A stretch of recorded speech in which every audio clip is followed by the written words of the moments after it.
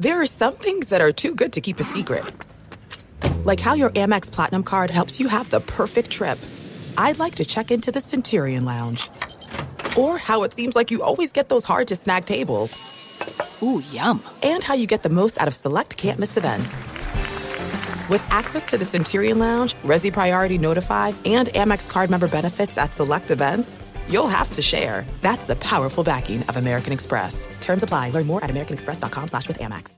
When you buy Kroger brand products, you feel like you're winning. That's because they offer proven quality at lower than low prices. In fact, we guarantee that you and your family will love how Kroger brand products taste, or you get your money back. So next time you're shopping for the family, look for delicious Kroger brand products, because they'll make you all feel like you're winning. Shop now, in-store, or online. Kroger, fresh for everyone. This is Jeff T. from the Club 520 podcast. When it comes to your feet, eBay's got your back. When you see the blue check mark that says authenticity guaranteed, that means real experts are checking your sneakers. Every stitch, down to the sole. They even smell them, because nothing says fresh like the scent of real kicks. So kick back and relax. From the drop to your doorstep, eBay doesn't play games with your sneaker game. Ensure your next purchase is the real deal with eBay Authenticity Guaranteed. Visit ebay.com for terms. No! Oh my God! How could he do that? Are you on? What? Charles Darwin. Welcome everybody back into Nerd Sesh. As always, I'm Carson Brever. Alongside me is Logan Camden, and we come to you today in a mood of celebration because we have made it to our midseason award show with the NFL, and with all the uncertainty coming into this season, with all the COVID complications there have been, we are still here. Logan Camden's Steelers are sitting at 7-0 and may rack up a couple of awards because they have been nothing short of outstanding this season. And so we're just going to run it down today. We're going to hand out basically all of the awards that really exist. We'll hand out a couple of our customized Nerd Sesh created awards, and then we'll also run through our revised playoff predictions, talk about who we see making the championship games, and of course, winning the Super Bowl. Let's start with the biggest award of them all, MVP, where we have had some unbelievable performers already this season. Who do you stand above the rest in that category? So, sadly, for you as a Bills fan, I will not be picking Josh Allen here. I'm going to double back on that, mostly just because I think that the race it's a one-man race at this point in the season. It's Russell Wilson. Wilson's 26 touchdowns through 7 weeks are the second most in NFL history. His back-to-back 5 touchdown performances in Week 2 and Week 3 has only been done in 4 other times in NFL history. But still, his defense is allowing 28 points per game, and so I wanted to know how much this Seattle offense was really picking up for the defensive side. So I looked at teams that have allowed 28 points per game in 7 games in a single season, and it's 269 teams. Carson, only 4 of those teams managed to have winning records with defenses that bad. Last year's Seahawks, the 2018 Rams, the 2016 Falcons, and the 2000 Rams. What Russell Wilson is doing this season is historic. Not just because they have a winning record. They're sitting at 6-1. It's damn near impossible with a defense this bad. And you take away an OT interception with Isaiah Simmons, and this Seahawks team that allows 28 points per game could be undefeated. I think the MVP award is obvious here through 8 weeks. And clearly, I don't think there's been an individual player in football that has had an impact more on his team's success than Russell Wilson. And I'll give some credit to Patrick Mahomes this season and what he has done. 2,000 yards, 21 touchdowns, only 1 interception, and a 7-1 start. But he's got the third best defense in football by points allowed. In my opinion, this ends it close. I think everybody should be picking Russell Wilson. I agree, and I do want to give props to Mahomes because what he is doing is historic in its own right, and the only reason we don't talk about it as much as we should is because he's the greatest talent we've ever seen at the position, with the 23 total touchdowns to 1 interception. Absolutely ridiculous, and there's a reason that all of us just write in the Chiefs as Super Bowl favorites this year until someone knocks them off of that throne. But I agree, it has to be Russ. Completing over 71% of his passes, he is on pace for a 4,900-plus yard season with 59.5 passing touchdowns. 1 in less than every 10 passes he's thrown this year has been a touchdown. It's just unprecedented historically, and you can compare him to Mahomes. It's not just the glaring difference in the defense, where 28th scoring defense versus 3rd scoring defense. You can look to the offense, where obviously the Seahawks line has been subpar for several years now. We've talked about it previously. The Chiefs normally have an elite O-line. They've been a little more banged up this year, but still a superior unit to what the Seahawks have.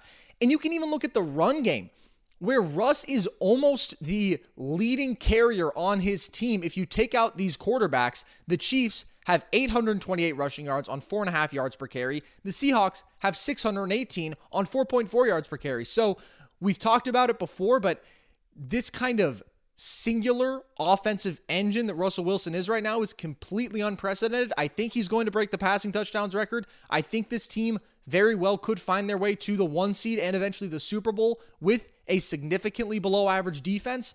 And there are some guys doing incredible things. Aaron Rodgers has thrown 24 touchdowns to 2 interceptions, but it's not comparable when you talk about the actual load that they have carried for this team. I don't think that's narrative. I don't think that's anecdotal. I just think it's the reality of the situation. And you watch the game on a night-to-night basis.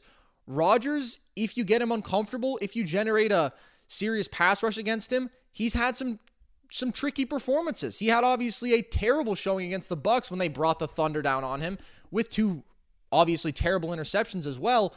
Russ is going against that level of pressure, not Bucs level of pressure, but significant pressure consistently, and it just doesn't matter. He's the best quarterback outside the pocket except for probably Patrick Mahomes, but it's a different level of volume in the regular season.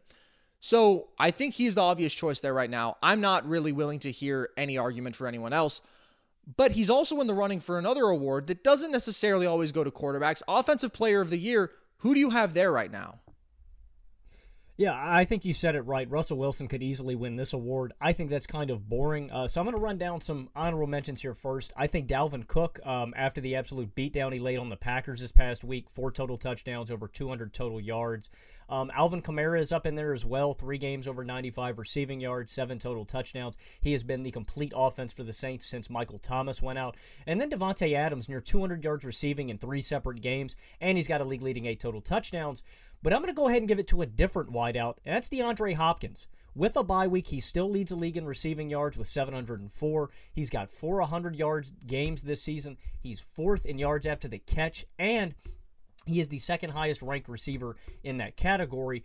More importantly, he's 5th in catch percentage. He has been... he's so reliable anytime Kyler Murray looks for him, and I think that's why you've seen an uptick in all of Murray's numbers. Through 7 games compared to his rookie season, he's thrown for more passing yards, 6 more passing touchdowns. More importantly, I think this is the defining stat. This Cardinals offensive line was not significantly improved in the offseason, and yet he has been sacked 14 less times compared to his rookie season through the same amount of games, and that's just because he's got weapons around him at this point. Isabella, Hopkins, Fitzgerald, but the most important weapon still in that offense is D-Hop. I think there's been a direct correlation between his performance on the field and this team winning games. I picked the Cardinals to go 6-10, so they have been absolutely shocking. Again, I think this is an award that could go any way, especially with all the performances out of so many tremendous players, and still, this is wide open with 9 weeks to go. But my pick right now is DeAndre Hopkins. There's a couple guys who I can't put D-Hop over right now. And as incredible as he's been unlocking what we've seen from Kyler this season to have that safety valve and that dynamic playmaker all bundled up into one, he's certainly, to me, a top-tier receiver in football right now. We'll see if Antonio Brown suddenly reinserts himself into that conversation when he makes his return to the field. But for me, I honestly think it's Russell Wilson. I think that if you have the greatest quarterback season of all time, you're the Offensive Player of the Year. It's not like it's ridiculous for a quarterback to win the award. You just have to be, per capita, the best offensive guy. It's not going to weight quarterback more heavily like we do with other awards, like we do just in the general game of football, because they matter more. Comparatively to his position, I still think Russ is the best candidate. But the other guy who I think absolutely has to be above D-Hop is Derrick Henry, because he's on pace for 1,771 yards and 18 touchdowns on 4.8 yards per carry. It's one of the greatest running back seasons of all time, and it's not just the value on the stat sheet, which is obviously ridiculous. The dude is a bell cow like we just don't see. He unlocks everything for this Titans team, and he's the reason they started 5-0. People talk about Tannehill playing at an MVP level in stretches. To me, it's the most absurd thing ever to act like you could possibly value Tannehill over Henry.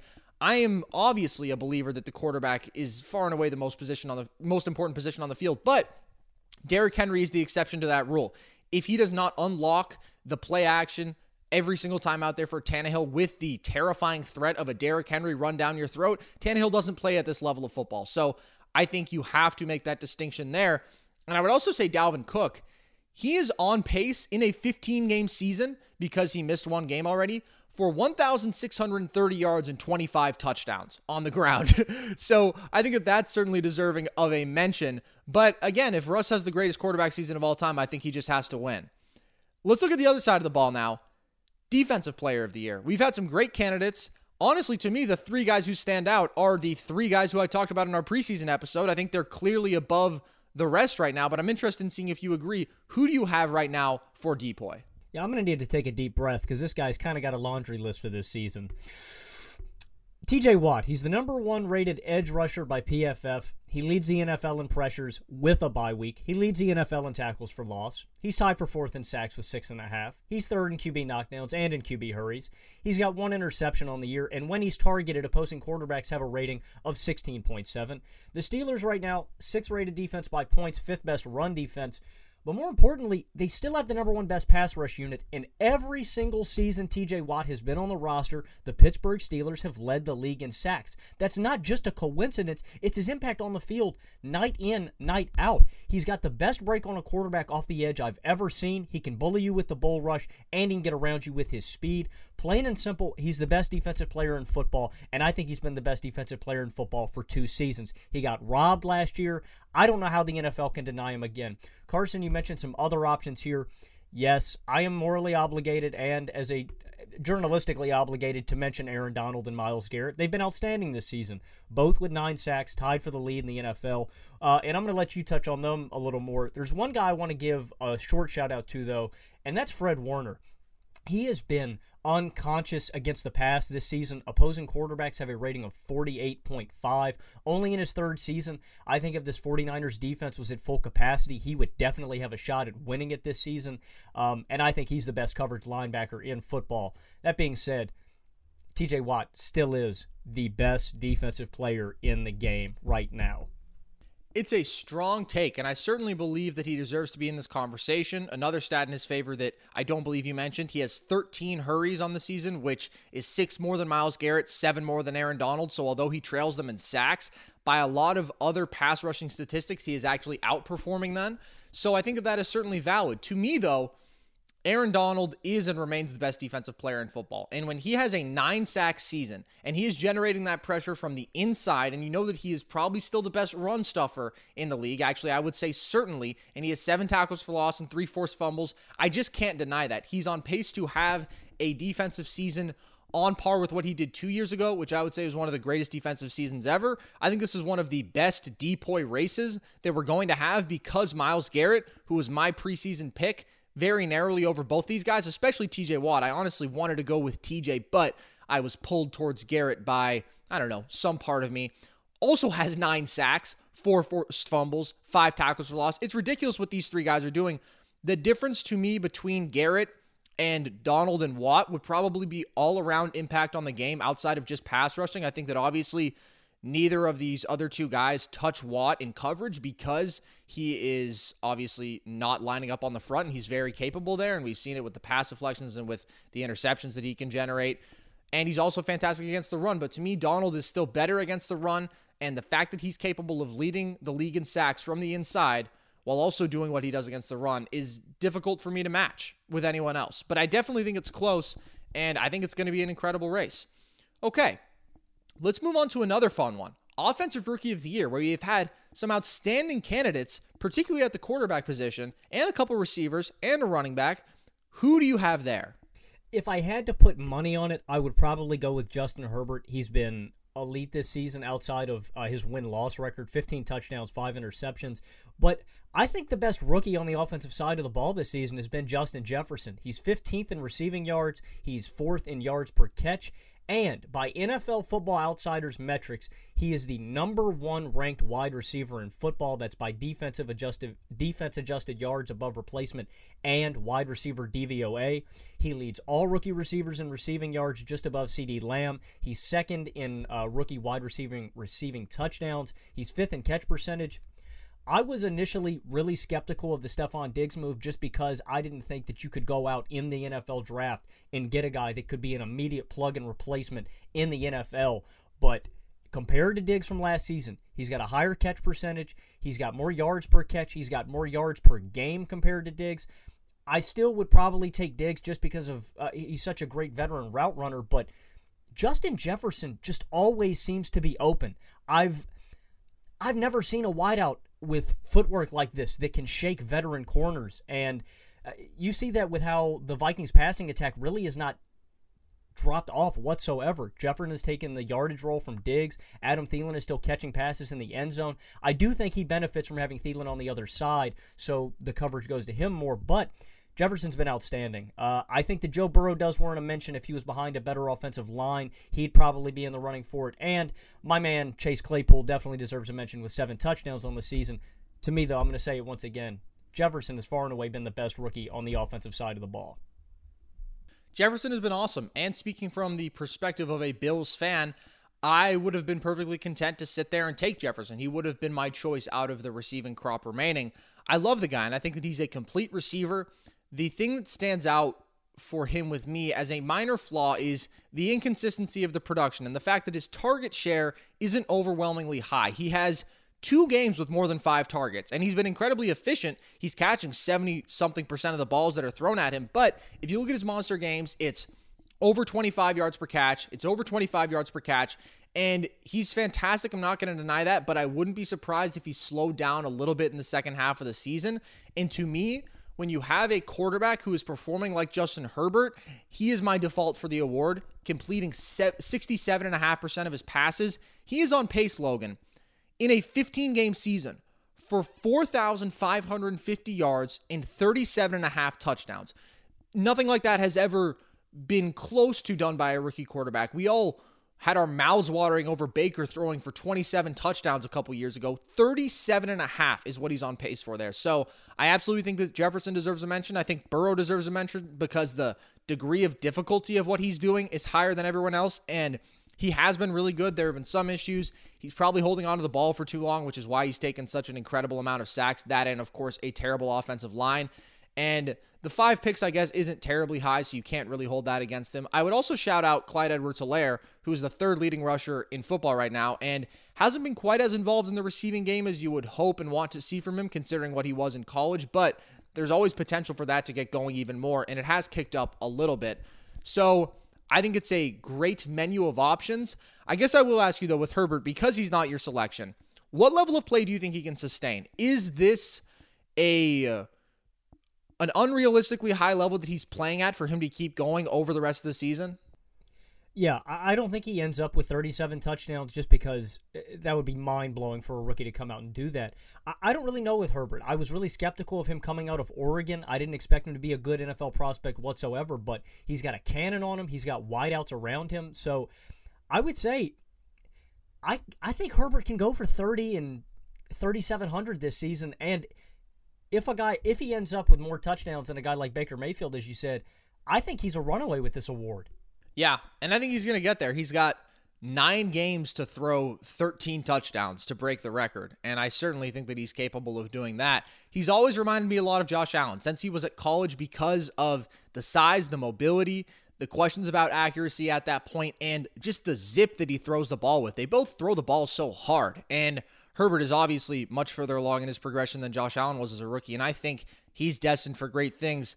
Tua's not going to be able to work his way into this conversation probably. It's just too late in the season, but I don't know. If he pulls off some miraculous run and the Dolphins make the playoffs and he throws 25 touchdowns in this second half of the season, then I think that he probably would do it, but he's not going to throw for 25 touchdowns. Okay, looking at the other side of the ball, we've talked about a couple of these contenders a good amount this year. We've done some comparisons. Defensive Rookie of the Year. Who do you have in there right now? This award is the one I'm least confident in. For some reason, I am compelled to take Chase Young for the second half of this season. I think with the Giants, Bengals, Lions, Eagles, and Cowboys left on the schedule, I have to think at some point in one of these games, he's just going to destroy one of these offensive lines. We saw what happened to Burrow against the Eagles. I have to think Young's going to come alive. Only 3 QB hurries and 2.5 sacks. He's been pretty quiet since the first 2 weeks of this season. If I had to pick one based on their performance in the first half of the season, though, I think I'd go with Antoine Winfield. I was extremely skeptical of the Tampa Bay Buccaneers secondary at the start of the year. Carlton Davis, Sean Murphy-Bunting, Antoine Winfield, so many young guys. You'd figure you'd need a veteran presence to succeed on that side of the ball, but they haven't missed a beat. Antoine Winfield has been elite. I believe a few weeks ago he racked up an 11 tackle performance. And obviously, he's been gaining attention since he stopped the Giants' 2-point conversion. Daniel Jones getting that ball out late, but he's been great. Another guy I want to mention is Patrick Queen, just because of the impact he's had for that Ravens defense. I don't think Queen is up there as much just because he's surrounded by so many playmakers, Judon, McPhee, Calais Campbell now, and Gockaway. I don't think he has to do nearly as much as Antoine Winfield with the young supporting cast that he has. Really, I think you can go with any of these three guys, but Chase Young is he's just more physically imposing than either of these two guys. He hasn't dropped off dramatically because of the injury earlier in the season. I still know the OSU Chase Young is somewhere in there, and with the battle lines he's facing up against, I expect some big sack performances in the next few weeks. Makes a lot of sense, and I think that he is the most special of this trio, but he would be third in my rankings of them right now just because he's got some ground to make up. When you're talking about a guy whose value is so defined by his ability to get to the quarterback, and we're almost halfway through the season and he has 2.5 sacks and 3 hurries, that's not exactly going to do it for you. So maybe he finishes with 10 sacks or something incredible. Would not shock me. I am going to take Patrick Queen narrowly. I want to shout out Antoine Winfield Jr. because he is the name in this conversation that we sort of neglected earlier when we made it all about Queen or Young a few weeks ago. But Winfield is as complete of a safety as there is, and you see that because he affects the game on all 3 levels. 44 tackles, a pick, 4 pass defenses, 2 sacks. He's versatile in coverage. He's a weapon as a blitzer, which I obviously love when my safety can get me a couple sacks. That's always fun, and it can make you have that Jamal Adams type effect where you can literally do everything out there. And he's just an all-around beast, and obviously had the game-saving play when maybe they shouldn't have been in that position, but won them the game against the New York Giants. So that was sort of a he's arrived moment, I think, on the national stage, but he had already won Defensive Rookie of the Month, and the dude has just been playing his tail off out there. As I said, though, I am going to narrowly take Queen. 48 tackles on the season, 4 tackles for loss, 2 sacks, 2 forced fumbles. I think he's really special. I think all 3 of these guys are going to be great. I've talked about him before, but it's the sideline-to-sideline speed. It's the ability in coverage. It's his ability to get downhill and get after the quarterback and stuff the run game. I just think he can really do it all out there, and he is special. But it's a great group of guys, and I don't think that there's really a wrong answer because even though Young hasn't produced at that level, as I've said, he's still probably the best talent of the bunch, and would not surprise me if he just went completely insane in the second half of the season. Let's talk about another interesting one. Coach of the Year, where there are some good candidates. Who do you have there right now? I'm going with Mike Tomlin, and I think it's criminal that Mike Tomlin has not received a Coach of the Year award up to this point. Never had a losing season. I'm going to say it again. He's never finished a season under 500. Coaches don't do that. Mike Tomlin has never had a losing season. And this past year, when you saw, without Ben Roethlisberger, the defense ended up being the best in football, and they still managed to go 8-8. This year specifically, though, 4th in point differential. I can run down the defensive numbers and the offensive performances this season. The Steelers are undefeated, but a news story broke earlier today I saw about Chase Claypool. He broke a story to Brooke Pryor, I believe, and they talked about the 49ers and running full contact pads practices on Thursdays, and all the 49ers injuries have racked up. The Steelers haven't put on pads in practice since training camp. That's a coach's decision. That is smart football, especially when you don't have any lead up into the season for your players to get ready for game action week in, week out.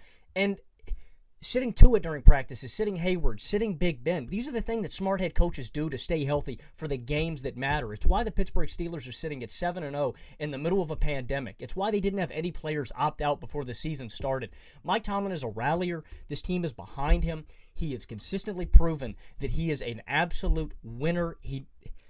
Even schematically, how last season you saw the Steelers change to a dominant running attack, running Zach Banner at tackle. Mike Tomlin does not take his personnel and fit them into a system. He takes his personnel and figures out what the best system for them will be. He's done this for however long he's been, 14 years. It disgusts me that he has not received this award before. This season, it's got to be him, in my opinion. Although I will say two other guys that have surprised me, Cliff Kingsbury and what he has done. I didn't expect that Cardinals defense to be as far along as they are. And then a guy like Andy Reid is always going to be a perennial candidate with the Chiefs winning football games. To me, though, this is the year for Tomlin, man. This is the best start in his history as a coach. I'm going to throw something at a wall if he doesn't win it this year. Well, the good news is he is the betting favorite right now, and it's understandable. His team's undefeated. I actually feel, though, that Tomlin's performance this season is less impressive than what he did last year, guiding that defense to be so incredibly dominant that that football team was 500 and actually was 8-6 after Ben when you're starting Mason Rudolph and Duck Hodges out there. So Tomlin is not my choice. In fact, the guy who I have there right now is somebody who you didn't mention at all. I have Brian Flores because if you look at what this Dolphins team is doing, besides a pretty bad Week 1 loss versus the Pats, that was still a competitive game. They've lost close games to the Bills and Seahawks. They've destroyed the Rams, a good football team. Oh, you know that more than most, Logan, don't you? The Jets, not a good football team, but they shut them out 24-0. The Niners and the Jags, they have a plus 8.3 point differential on the season. And I think that all starts with the defense, which is the unit that Flores has primary control over, and 13 takeaways on that end. Emmanuel Ogbah is balling out. He has 6 sacks on the year. It's a great defense on all 3 levels. We know what the secondary is, and Xavier Howard is having a fantastic season there accordingly. The thing with Flores is he just maximizes talent. And we can look back to a year ago when we were all talking about how this Dolphins team then was going to be the worst in the history of football. They were 0-7. And then they won 5 of their last 9 games because Flores decided, okay, we're going to kick into gear. We're going to win some games. I think that schematically he is brilliant. And I think that he is clearly an excellent leader of men. And what I think is most impressive is they're sitting here at 4-3. They play the Cardinals this week, which is a huge game for them. But after that, they go Chargers, Broncos, Jets, Bengals, which means if they're the team we think they are, they should be 8-4 at that point, which is putting you in real driving position to get into the playoffs. Maybe 7-5 if they slip up in one of those games, but I think they're clearly better than all of those teams. And then if they beat the Pats in Week 15, after they play the Chiefs in Week 14, which I think we can probably put down as a loss, they go into games against the Raiders and the Bills to wrap up the season, which could be huge games because if the Dolphins go into those games sitting at 9-5, both those teams are going to be right on the fringes of the playoff probably. Maybe the Bills have a position locked up, but I'm not sure it's that likely. I just think if you're looking at what the Dolphins have actually done these past 4 weeks, they've been the best team in the AFC East, and they have overperformed consistently under Brian Flores, and he gets the bulk of the credit for that to me. It doesn't matter who's at quarterback. It doesn't matter who's at running back. We act like these guys are impressive. We act like Fitzy was having this great season. He really wasn't. Myles Gaskin has been great, but that's an unheralded guy, and it just doesn't matter. He wins no matter who's out there. So I think Flores deserves a huge amount of credit for that. Kingsbury would be my second because it's such a versatile offensive attack, and that starts with Kyler Murray, obviously. But also I think Kyler probably has as much, if not more, to do with this than Kingsbury himself. I think Bruce Arians could be in that conversation because the Bucs have been so great. At the same time, that's so much about Todd Bowles and the defense that I don't think you can give the bulk of the credit to Arians. And so that's kind of my list. Andy Reid can always be there, but I'm not going to give him the award unless the Chiefs go 15-1 or something like that. Any thoughts on my Flores selection? Because he's not a guy who was on your radar. Yeah, so where do you think the Dolphins end up at the end of the season? What's their record? I think that they are probably 9-7 or 10-6. And I think that there is a path for them to go 11-5, which is insane. I like the pick as a football fan. I think Brian Flores is a tremendous coach. We've seen what he did defensively last season, what he's done defensively this season with a clear lack of talent compared to the rest of the AFC. But to me, like I said, I like the pick from a coaching standpoint, but as the award is going to get handed out, the last guy to win it was the 11-5 McVay led Rams in 2017, and then before that, 10-6 Marvin Lewis in 2009. I think when the press hands it out, I just don't think that they're going to even take a look at Brian Flores because where the Dolphins are going to be record-wise. Maybe, but I think that you have to evaluate expectations there and factor that into it. And it's not like it always goes to the best team in football. Matt Nagy won it a couple years ago, and that was a 12-win Bears team, which the Dolphins will not get to 12 wins. They already have 3 losses on their record. But I think that if they sneak into the playoffs and if they possibly win the division, at some point you got to give props, and maybe the rest of the media doesn't agree with me, but I think that what Flores is doing is incredible right now. Let's talk about an award that I think is probably going to go to one of your Pittsburgh Steelers, although I'm not sure. I don't think he's the betting favorite. Comeback Player of the Year. Who do you have there? It has to be Big Ben. It can't be anyone else. I saw a CBS Sports article. I texted you, Carson. I think 9 out of 12 of the guys ended up taking Alex Smith because he took some snaps against the Rams. Look, man, I don't hand out participation trophies on here on Nerd Sesh, man. Big Ben has went there and balled out this season. He's got one of the highest third down percentage completion rates in the NFL this season. He has been elite at running a nickel and dime offense, which I think is much better suited to a guy coming off of a shoulder injury when his arm is not going to be where it was 10 years ago, where he can just, well, hell, even in 2018, where he can launch balls downfield. 15 touchdowns this year, 4 interceptions, 67% completion percentage, actually the highest of his career, if you believe that. I don't think it can be anyone else. I thought Cam Newton, before the season started, could win it because I expected the Patriots' defense to stand tall after their number 1 ranking last season. Obviously, that fell off quick. Cam has been really inconsistent. Is there anybody else outside of Big Ben that you think can win this award, Carson? No, not right now. And I would like to correct myself because Ben is now the betting favorite. There was a time where Alex Smith was minus 330 to win this award.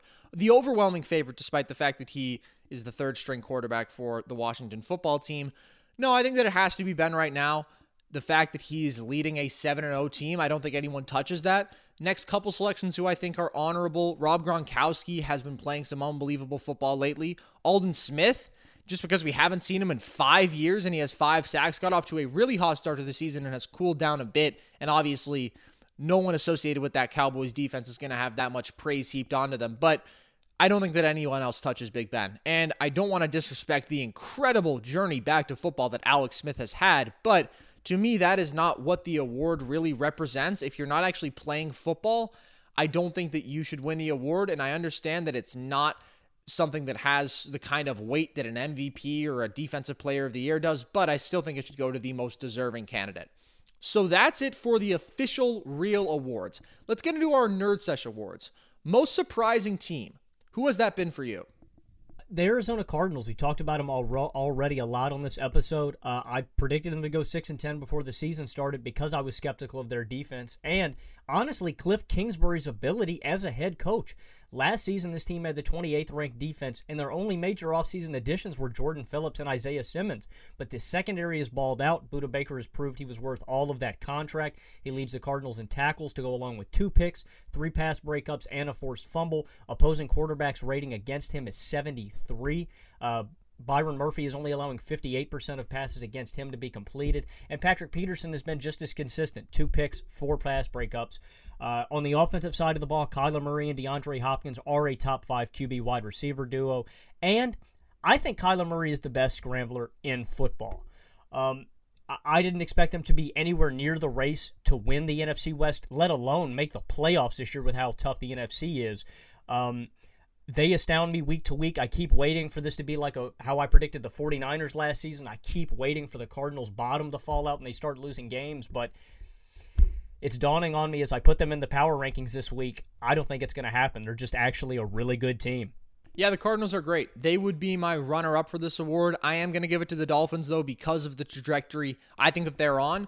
The Dolphins and Cardinals are both, to me, interestingly, the rare examples in this season of a complete football team. There are a bunch of teams to me that have pretty glaring holes, and you could argue that quarterback is that spot for the Dolphins because Tua is so unproven there. But if you're a Tua optimist, then you would say it probably isn't. And I just don't think they need him to do all that much. Now, that is what raises their ceiling because the rest of their roster could not be contender-worthy to me, but certainly top 10 team in football. Maybe you win a playoff game or something like that. Probably not in the AFC, but maybe. I don't think that they're going to be there right now because of what they have at the quarterback position, but they're 2 great football teams, and the Cardinals have taken such incredible strides. Defensively, they've overachieved in a way that I did not expect, and I think that they can sustain. On the flip side of this award, most disappointing team, who do you have? Easily, the Atlanta Falcons are my pick. After you sign a guy like Todd Gurley, and it's not, I'm going to blame some of the offense just because of the high-caliber signings and high-caliber names that they have, Julio Jones, Todd Gurley, Matt Ryan, and Calvin Ridley. But you go out and get one of the best running backs in football, and you're sitting at 2-6. again, it's not on the offense. They put up 26 points per game. It's been mostly on the defensive side of the ball. They already fired their head coach Dan Quinn because he's an idiot. But in the NFC South, with an old Drew Brees, with Teddy Bridgewater quarterbacking the Carolina Panthers with a new head coach, with Tampa Bay being quarterbacked by Old Man River Tom Brady, the NFC South was the Atlanta Falcons' division to lose coming into this year. And for this team to be sitting at 2-6, looking at a lottery pick like we're in the NBA, looking at most likely a top 10 pick, and many people predicting a full rebuild, I have been disappointed by the Atlanta Falcons more than anyone else. I picked them to win this division, to win a playoff game, to go 11-5. They hurt me this year. They were my Dallas Cowboys pick from last season. Atlanta does this every season. Outside of even year Matt Ryan, as Carson likes to point out, everybody else on the Atlanta Falcons have been extremely disappointing. Well, Julio and Calvin Ridley have been pretty awesome as well. It's that offensive trio has been great, but outside of that, the Falcons, if you're looking at the results game by game, I think if they have to take the cake here because they managed to disappoint in the fourth quarter of just about every game. But relative to my preseason expectations, I thought they'd be hovering around 500. I didn't have them as the division winner. I didn't have them as second place in the division. But for me, my leading selections would be the Dallas Cowboys, but my winner will be the Minnesota Vikings. And the reason I'm going to go Vikings over Cowboys is because they can't blame injuries in the same way. And although the Cowboys were 1-3 with Dak, so they actually weren't that great, they've gone from averaging 32.6 points per game with Dak to 7.3 since. And they've had, obviously, major injuries to the offensive line. There's just a little too many qualifiers for me to actually outright pick the Cowboys because we're not really going to see a full season of the Dallas Cowboys. But the Minnesota Vikings do not have that same excuse. And they have been a better football team than the Cowboys, obviously. The margins have been slim. And if they eke out a win versus the Titans or the Seahawks, both 1-point losses, this could be a 4-3 football team, could be a completely different conversation. And they're also trending in the right direction. But what's interesting to me about this team is obviously you expect them to have a strong defense. Even with the losses that they had suffered, Everson Griffin and Xavier Rhodes, they pick up a Yannick Ngakoue and you think, okay, this is a talented unit that we have seen top 10 in the league in points allowed for the last 6 years or whatever. And Mike Zimmer's exceptional there. And they're allowing 30.6 a game, which is terrible. But they're average in defensive DVOA, which I think points us to the biggest issue this team has had this season, which is just turning the ball over. They have 15 turnovers in 5 games. In the 2 games they haven't turned it over, they've won. That includes a win over the Green Bay Packers, a team that we supposedly consider contenders, and that falls on Kirk Cousins. I have never been a huge anti-Cousins guy, partly because he normally actually doesn't turn the ball over that much. He's a bit of a fumbling problem, but he does not throw a lot of interceptions. You can go last year, he was 26-6 touchdowns to interception. The year before that, he was 30-10.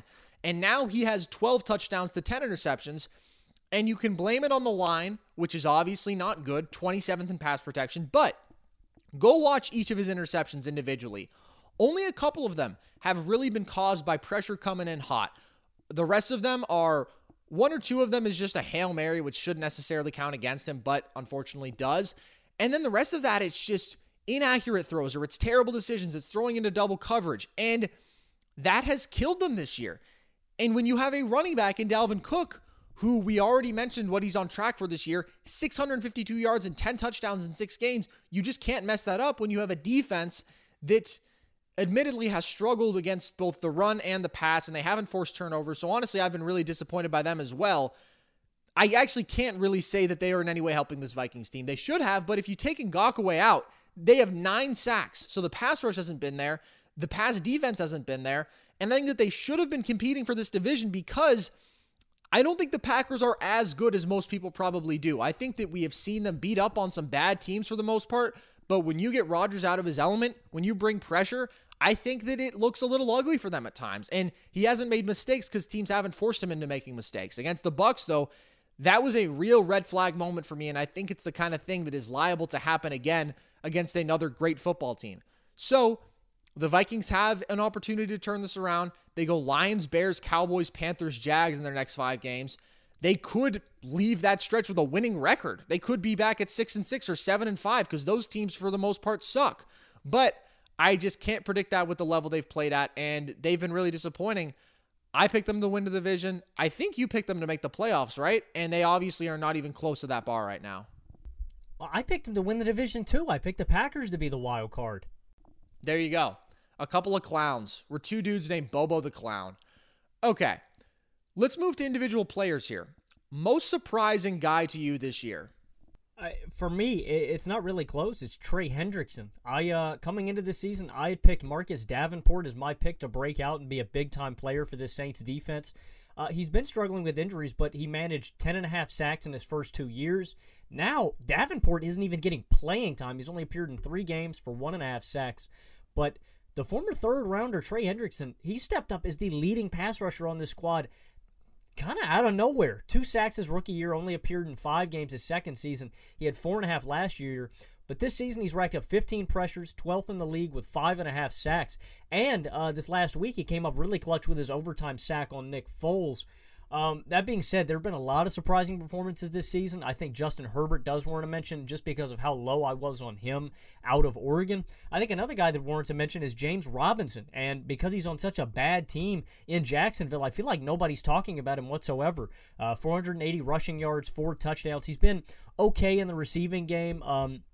A bit of a target for Gardner Minshew, 27 catches, 225 yards, and 2 TDs. Sadly, for the Jaguars' sake, with Minshew out, they're probably not going to win any more games. And as this is a fictional award, James Robinson cannot actually receive this in real life, but Robinson does need a mention. Not enough people are talking about him. And while I'm on underappreciated running backs, I am going to briefly mention Antonio Gibson, who at times, with Kyle Allen struggles, with Alex Smith's ineptitude, with Dwayne Haskins tossing picks, he's been the only constant along with Terry McLaurin on that Washington offense. But for me, without Davenport's production, I thought the Saints were going to have one of the worst pass rushes in the NFL. Hendrickson has proven me wrong and looks to be one of the best pass rushers in the league for the second half of the season.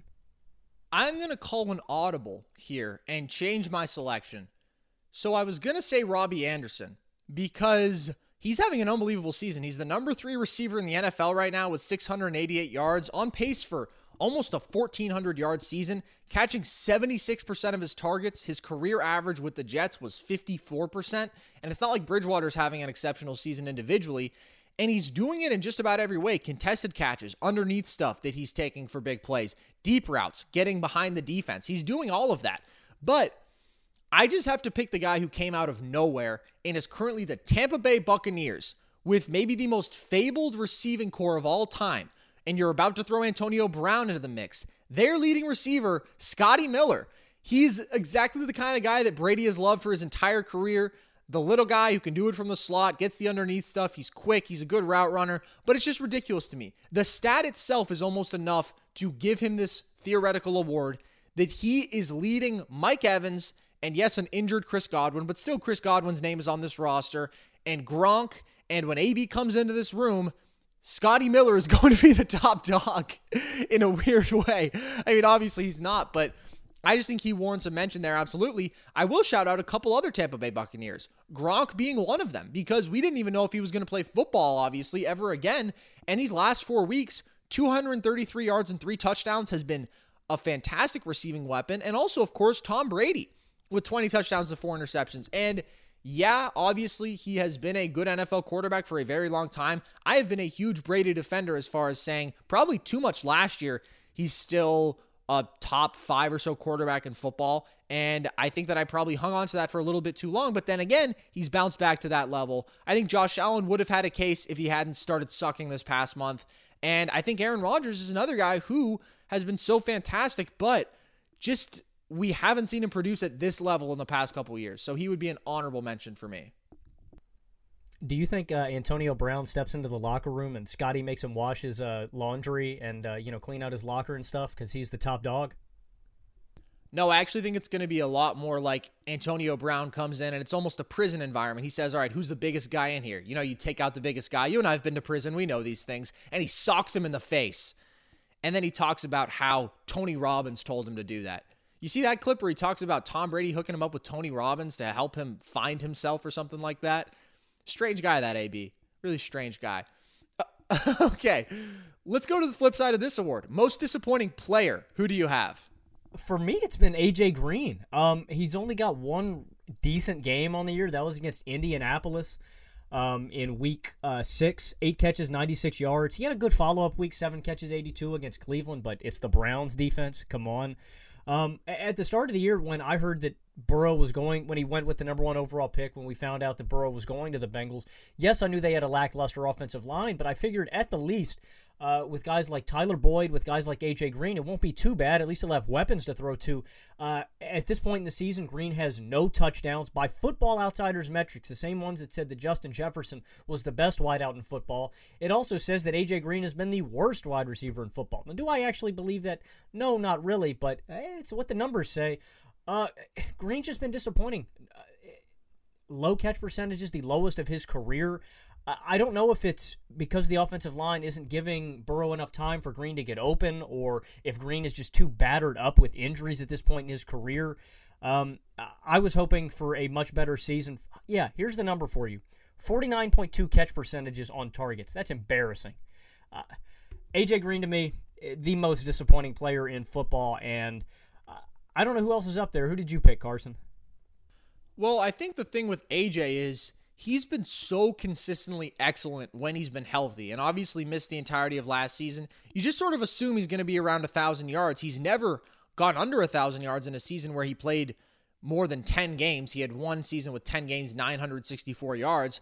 He's been a fantastic receiver, but I think we've seen him just lose a little bit of dynamism, and he's still getting the targets. He's got a 13-target game and another 13-target game, an 11-target game, a 9-target game. Just hasn't made the most of those opportunities. My selection, though, I honestly looked at mostly quarterbacks for this position because I feel like there's a number of decent candidates, and my selection was Danny Dimes because this is a guy who is, of course, in an absolutely horrible, nightmarish situation in New York, but at the same time, showed some real promise as a rookie, 24 touchdowns to 12 interceptions in just 12 games, and now 7 touchdowns to 9 interceptions this year, 5 fumbles, and you see he is constantly under pressure. I feel terrible for him. Some of his picks are just his arm gets hit and the ball is lofted up there, but at the same time, he's made some really bad decisions, threw a terrible pick to end their game against the Rams when they were driving down the field to try to win it, and you can just look to the most recent event where he obviously, against the Bucs, had the opportunity to easily convert that 2-point conversion.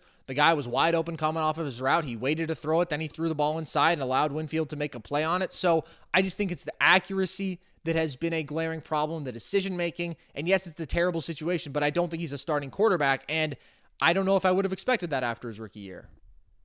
I don't think he's a starting quarterback either, Carson. And watching this last game against the Buccaneers, I don't think it's his arm. I don't know if it's his decision-making. I think it's his feet. Daniel Jones has some of the worst feet for a starting quarterback I've ever seen. Like it's even when he has time to move in the pocket, he doesn't. He'll either stand there like a statue or he'll go right behind his left guard and wait for the D tackle to get around and tackle him. And you saw how the Tampa Bay game ended. He didn't even see that defender coming up against him. He's oblivious in the pocket. He doesn't know how to move. I don't think Daniel Jones is a starting quarterback in the NFL, and I think the Giants messed up drafting him that high. Yeah, and he was obviously a highly criticized selection, and he showed flashes, and you talk about his footwork, but his mobility is obviously a selling point because the dude is fast, but it just hasn't come together in the right way. I had some other candidates at the quarterback position. His counterpart in New York, Sam Darnold, who has sucked, but also hasn't really been significantly worse than years past. I thought about Jimmy Garoppolo because when he's been out there and healthy, he's looked really bad. At the same time, actually, we don't know if he's been fully healthy. He's been dealing with that ankle injury, and it's hindered his mobility a little bit and his ability to put weight into his throws. So I don't really want to hand out that award to a guy who's been battling injuries. Okay, last one here, and then we're going to get into some playoff talk. Biggest midseason acquisition. Who wins that award for you? It's one you brought up just earlier, Carson, and it's Antonio Brown to the Buccaneers. You give one of the greatest wide receivers of a generation to the greatest quarterback of all time, again, with a team with all these weapons. I don't have to run it down for you. It's a no-brainer. This offense is going to be crazy when AB gets on the field. I just hope that AB can stay, can stay on the field with all this drama still taking over the rest of his life. I think that you could go with a guy like Carlos Dunlap, too. I considered with the Seahawks acquisition just because I think with two good defenders with Adams and Dunlap Adams on the backside with Dunlap pass rushing. I think that's going to be a big move. But Mr. Big Chest AB is my pick. I think that I don't think that footwork goes anywhere. I don't think that route running goes anywhere. I am a little concerned with how he's been able to stay in shape if we're going to see a guy at full speed, at full weight, and if he's going to be ready to step back into really just game speed after so much time off of the football field. But greatest QB of all time, one of the greatest wideouts of all time, to me, no-brainer. I'm going to change my mind here and go to AB because I think the reason I shied away from it initially is the very real possibility in my eyes that he just doesn't stick with this team. And they already have this abundance of weapons, so I was like, what really does AB add? But he's going to be the best receiver in that room. Obviously, he was arguably the best receiver in football last time we saw him. He's one of the top 10 receiver talents of all time, and he does open things up more. The other guy I would still like to shout out is Yannick Ngakoue, because I think that and I already made this case last week, but I think he unlocks a lot for this Ravens defense as far as just a more intimidating pass rush without having to blitz. Only played 34 snaps versus the Steelers, so we haven't seen him in full action yet, and he's still adjusting to a new scheme, but I do think he'll have a bigger impact going forward. Okay, playoffs, we don't have that much time. Run down who you have in the NFC, and first four or so I would assume are pretty much a lock, although you may deviate from me as far as NFC East, but just walk us through it. So I got the Bucs ending with the 1 seed, followed by the Seahawks, Packers, Eagles, Rams, Saints, and then Bears. Okay. So you still have the Cardinals missing. All right. Yes, I do. Okay. I have Seahawks, Bucks, Packers, Eagles, and then I have Saints, Cardinals, Rams. Let's go through the wild card spots because I think that that's where there is a little bit of uncertainty still. Talk about who you have at 5th and why. I'm taking the Rams as my wild card team. Look, it was a bad game against the Dolphins last week, but I feel like a lot of the mistakes that they made are easily to clean up. And talent-wise, I still think this is one of the best teams in the NFC West with the 49ers injuries yes, I'm still a little uncertain about the Cardinals and Kyler Murray's ability to get this team into the playoffs. Obviously, only a second season. We'll see how it plays out. But the Rams have the second-best defensive player in football, and they've got a really solid offensive receiving core with Kupp and Woods. I'm still confident in the Rams. Honestly, Carson, my least favorite pick out of these teams in my wild card spot is probably the Saints. If I'm dropping anybody, it would be New Orleans in favor of Arizona. Here's why I don't think the Rams can finish as the 5 seed. Their remaining opponents have a combined winning percentage of 57. It's one of the toughest schedules remaining in the league. They go Seahawks, Bucks these next 2 weeks. Okay, I picked them as the 5 seed just so they could beat the Eagles, and it would justify my pick a few weeks ago. Are you happy? No, I'm not happy because on my end, I obtained such high journalistic integrity that I didn't just pick my favorite team to be the 5 seed out of the wild cards. I looked at schedule, and that was completely a factor. And so I mentioned Seahawks, Bucks. Then they have Seahawks again. They have 2 Cardinals games. I don't know, man. I have the Rams as my 7 seed just because I can't pick the Bears to make the playoffs. I think they're a fraudulent team. But when you compare their paths, I think the biggest difference is obviously the Rams' offense is so much more competent, even though Goff has had some pretty ugly moments this year. For the Bears, their schedule, they have the Vikings twice remaining, the Lions, the Texans, and the Jags. And I weirdly don't have that much faith in them to win each of those games individually. I could see them just putting up 14 points against anyone and losing because of that. And so I won't have them in the playoffs, but it's certainly an easier path. My 5 seed is the Saints. And here's why I don't think that you can say that they are sort of the team you would leave out. It's not about the caliber of them as a football team because this defense is concerning. Last 3 games, they've all won in very tight contests, but their schedule remaining is so easy. They have 2 playoff teams left to face in the Bucks and the Chiefs. You can knock those down as losses. That's fine. But then besides that, they go Niners, who at this point are basically irrelevant, Falcons, Broncos, Falcons again, Eagles, Vikings, Panthers. If they lose more than 3 of these games, including the Bucks and the Chiefs, which I expect them to lose, that to me is disappointing. And even if they lose 4, they're still a 10-6 team, and that's going to get you into the playoffs. So that's why I have them there. I have the Cardinals at 6, who I want to make the case for because you don't have them on your list, and I want to hear why. Their schedule is on the tough side, definitely. They go Seahawks, Rams twice, Dolphins, Bills. But they also, on the flip side of that, have Pats, Niners, Giants, Eagles, which to me should definitely be 4 wins. I think they win at least one of the 5 tougher games. I think that they could easily win 3. Honestly, I think they're the better team than the Rams, the Dolphins, and the Bills. So I just have enough faith in this team as a two-way unit with Kyler at the helm to lead them to the playoffs. Why do you disagree?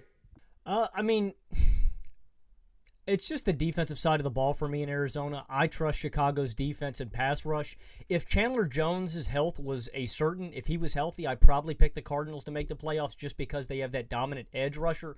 And I just think that Khalil Mack and Akeem Hicks' impact on the game is a little bit more significant than any player on the Cardinals' defense. Now, maybe I'm living in the 1970s and 1950s with Bear Bryant and Chuck Noll by consistently going defense when every single week the offenses prove me wrong.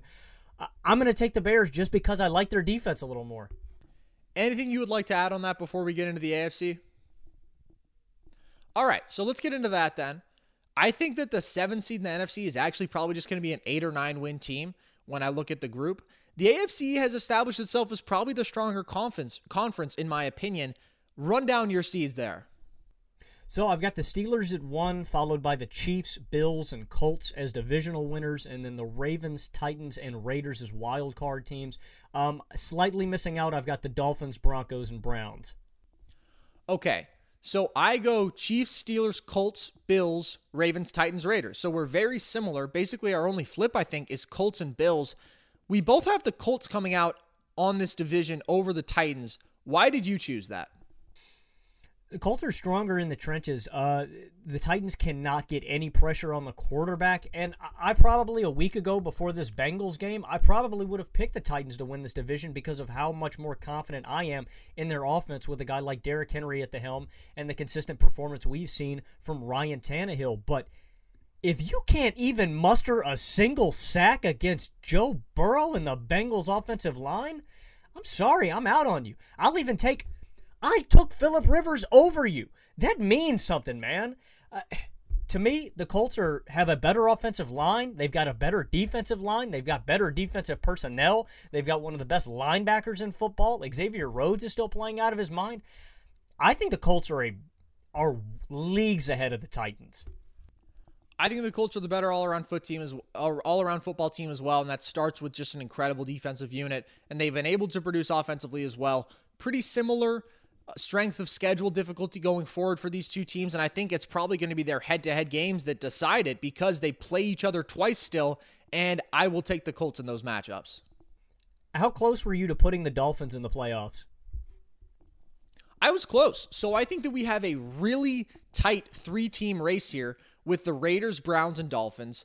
I think the Raiders are the best team because of the offensive firepower that they've showed, and also they have the 3rd easiest strength of schedule remaining. They still have the Chargers twice, the Broncos twice, the Falcons, and the Jets. If they don't get to at least 9 wins with that, those are 6 games right there that all should be wins, and that would get them to 10. So I think that favors them. At the same time, the Browns have the literal easiest schedule in football, 39.8% winning remaining. They go Texans, Eagles, Jags, Giants, Jets all remaining. And the Dolphins, I think, maybe the best all-around football team. Based on what we've seen lately, they have been dominating some good football teams.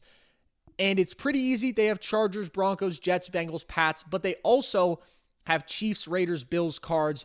Maybe that Dolphins-Raiders game in Week 16 ends up being kind of the decider in this conversation. I'm not sure, but I think it's going to come down to the last couple weeks because they're all going to be in that 9 to 10 win range, in my opinion.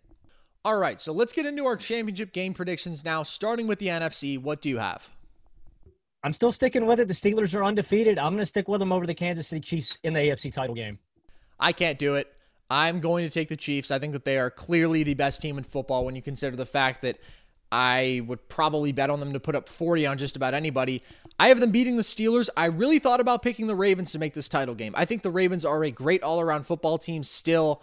Oh, I'm sorry that upsets you, Logan. I think that the margins between them and the Steelers are very, very thin. Thinner maybe than you would like to admit. They could have easily won that last game. And I think they're two of the most complete teams in football. Great two-way units. I'm going to take the Steelers slightly, but that would be a heck of a game, I think.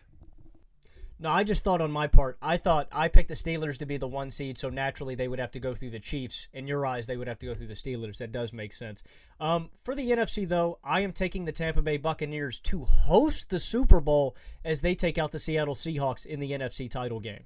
So this is going to slightly contradict what I put in our most recent power rankings.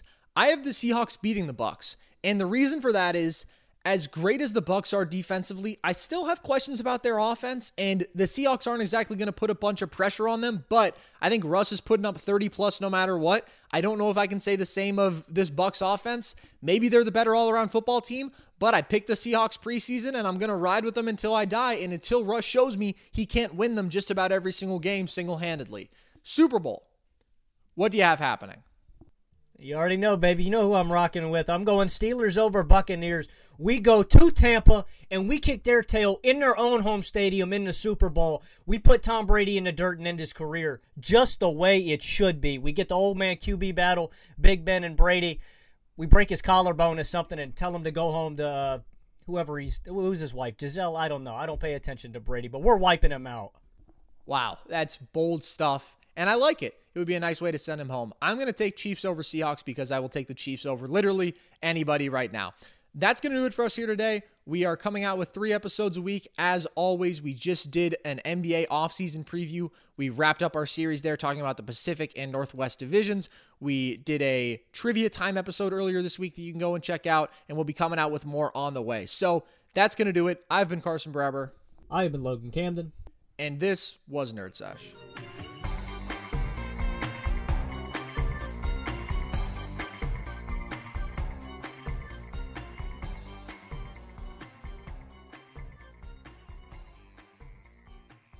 This is it. We've got an Amex Platinum Pro on our hands, ladies and gentlemen. We haven't seen anyone relax like this before in the Centurion Lounge. Is he connecting to complimentary Wi-Fi? Oh, my. Look at that. He is. And you will not believe where he's going next. The Amex dedicated card member entrance for the win. Unbelievable. When you get travel perks with Amex Platinum, you're part of the action. That's the powerful backing of American Express. Terms apply. Learn more at americanexpress.com/withAmex. Getting ready to take on spring? Make your first move with the reliable performance and power of Steel battery tools. From hedge trimmers and mowers to string trimmers and more, right now you can save $50 on select battery tool sets. Real Steel. Offer valid on select AK system sets through June 16, 2024. See participating retailer for details.